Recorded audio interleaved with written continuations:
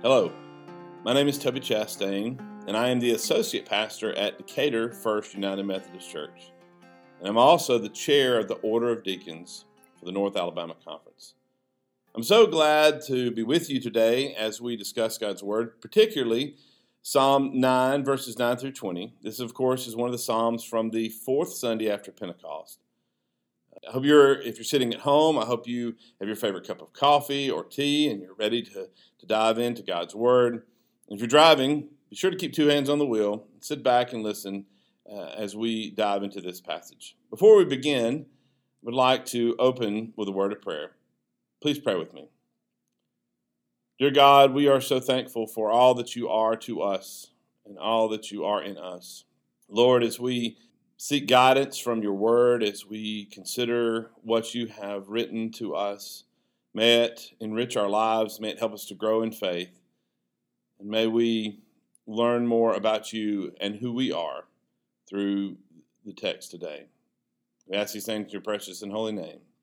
Amen. So before we begin by reading our verse, I want to give you a little bit of background about this particular psalm, Psalm chapter 9. It's actually very possible that chapters 9 and 10 were actually the same poem, though in your Bible they are listed as separate chapters. Our English Bibles list them individually, but the Septuagint, which is the Greek translation of the Old Testament, actually listed them as one psalm in total. In fact, it's quite possible that the poem works its way through the Hebrew alphabet by starting every other line with a successive letter. So we might say in English that it would start with A, B, C. Every other line would start in that way and works its way through the Hebrew alphabet. We also find further evidence that chapter 10 carries on a lot of the same themes and thoughts and ideas as chapter 9. However, the lectionary for today only lists chapter 9 and only those specific verses 9 through 20, and so that's where we're going to start our discussion for today. One other note is that the superscription at the beginning of Psalm 9 uses a word, muthlabin, which is found nowhere else in the Old Testament. The word loosely translates into the death of a son. And if you're reading from the NIV, you may have found that it's listed this way, along with suggestion that it was a tune to which the psalm was to be sung to the tune of the death of the son. Also, why it's listed as a Psalm of David in both NIV, New Revised Standard Version, New International Version, and other versions, it's very possible that this psalm was written in the post-exilic period for use in corporate worship. Additionally, the words Higgaion and Selah were most likely musical notations common to that time period. And by the way, before we begin reading any more, please forgive any mispronunciations I have of either the English language, particularly that of ancient Hebrew. It's not my native language, and so I am working through it. So now let's hear Psalm 9.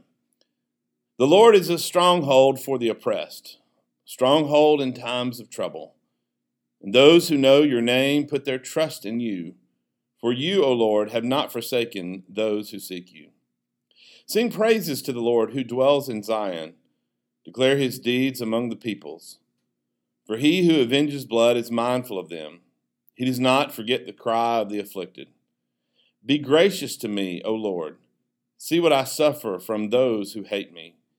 You are the one who lifts me up from the gates of death, so that I may recount all of your praises, and in the gates of daughter Zion rejoice in your deliverance. The nations have sunk in the pit that they made. In the net that they hid has their own foot been caught. The Lord has made himself known. He has executed judgment. The wicked are snared in the work of their own hands. Higgaion, Selah. The wicked shall depart from Sheol, all the nations that forget God. For the needy shall not always be forgotten, nor the hope of the poor perish forever. Rise up, O Lord. Do not let mortals prevail. Let the nations be judged before you. Put them in fear, O Lord. Let the nations know that they are only human. Selah. And this is the word of God for the people of God. Thanks be to God. So some notes from the verses that we see. In verse 9, we have Misgav, which is translated stronghold in the New Revised Standard Version. If you're reading out of the New International Version, you'll see the first time it's mentioned, it's the same word. It'll be refuge and then stronghold. In other translations, you may see the word haven. And while all are acceptable translations, it's important to note that the word also gives a connotation of a secure height or a high place. So rightly read, we could also infer that Yahweh will lift up those who are oppressed or who are in trouble. This theme of being lifted up is supported in verse 13 when the psalmist writes, "You who lift me up from the gates of death." There's also an interesting use of images going on later in verse 15, where the psalmist says, "The nations have sunk down into the pit which they have made." It is the writer is trying to give the image that God's people are being lifted up, while their enemies are sinking low or being brought down. In several places, the word yada or to know is used. For example, those who know your name put their trust in you. That's verse 10.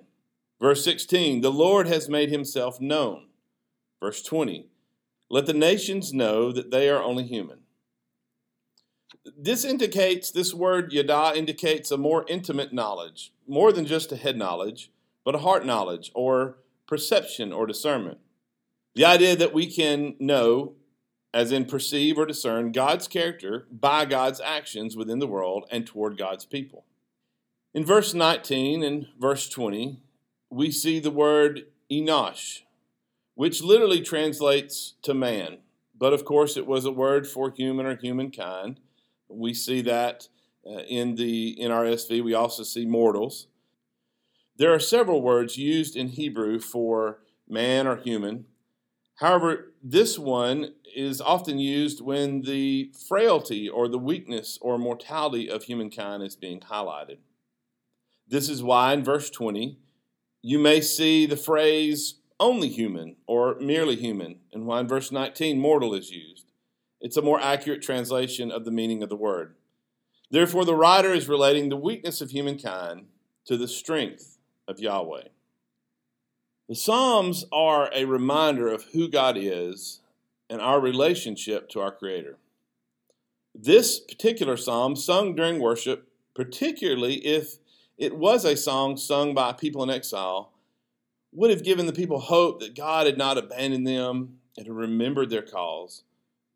And while many of the phrases and markers like Sheol or the gates of daughter Zion are not familiar to modern eyes, the modern reader of the psalm can still find hope in God's goodness toward God's people and can see that God cares for and seeks to redeem those who have fallen on hard times. The ancient Israelites would have seen their enemies as those around them, the nations and countries around them who would seek to do them harm. And those living in exile would have seen their captors and enslavers as those who oppressed them. And we can certainly see how in our modern time, we may have those who wish us harm. And we can definitely find evidence of injustice and oppression that exist all around us. It's easy to draw parallels between the suffering described in these verses brought upon the people by those around them and the troubles that we face today. However, I wonder if we might also consider how the difficulties that we face come not only from outside of us, but also from within us, from within our own sinful natures. Perhaps the psalmist was also subtly hinting in those last two verses that it is our own human condition that threatens to overtake us and from which we need salvation. The psalm gives good comparison to how God has the power to lift people up and to provide rescue and refuge for those in need, while also showing our own human inability to lift ourselves up and, in fact, the weakness and inadequacy of our own existence. How have we, as God's people, tried so hard to be self-sufficient, only to realize our total need for God?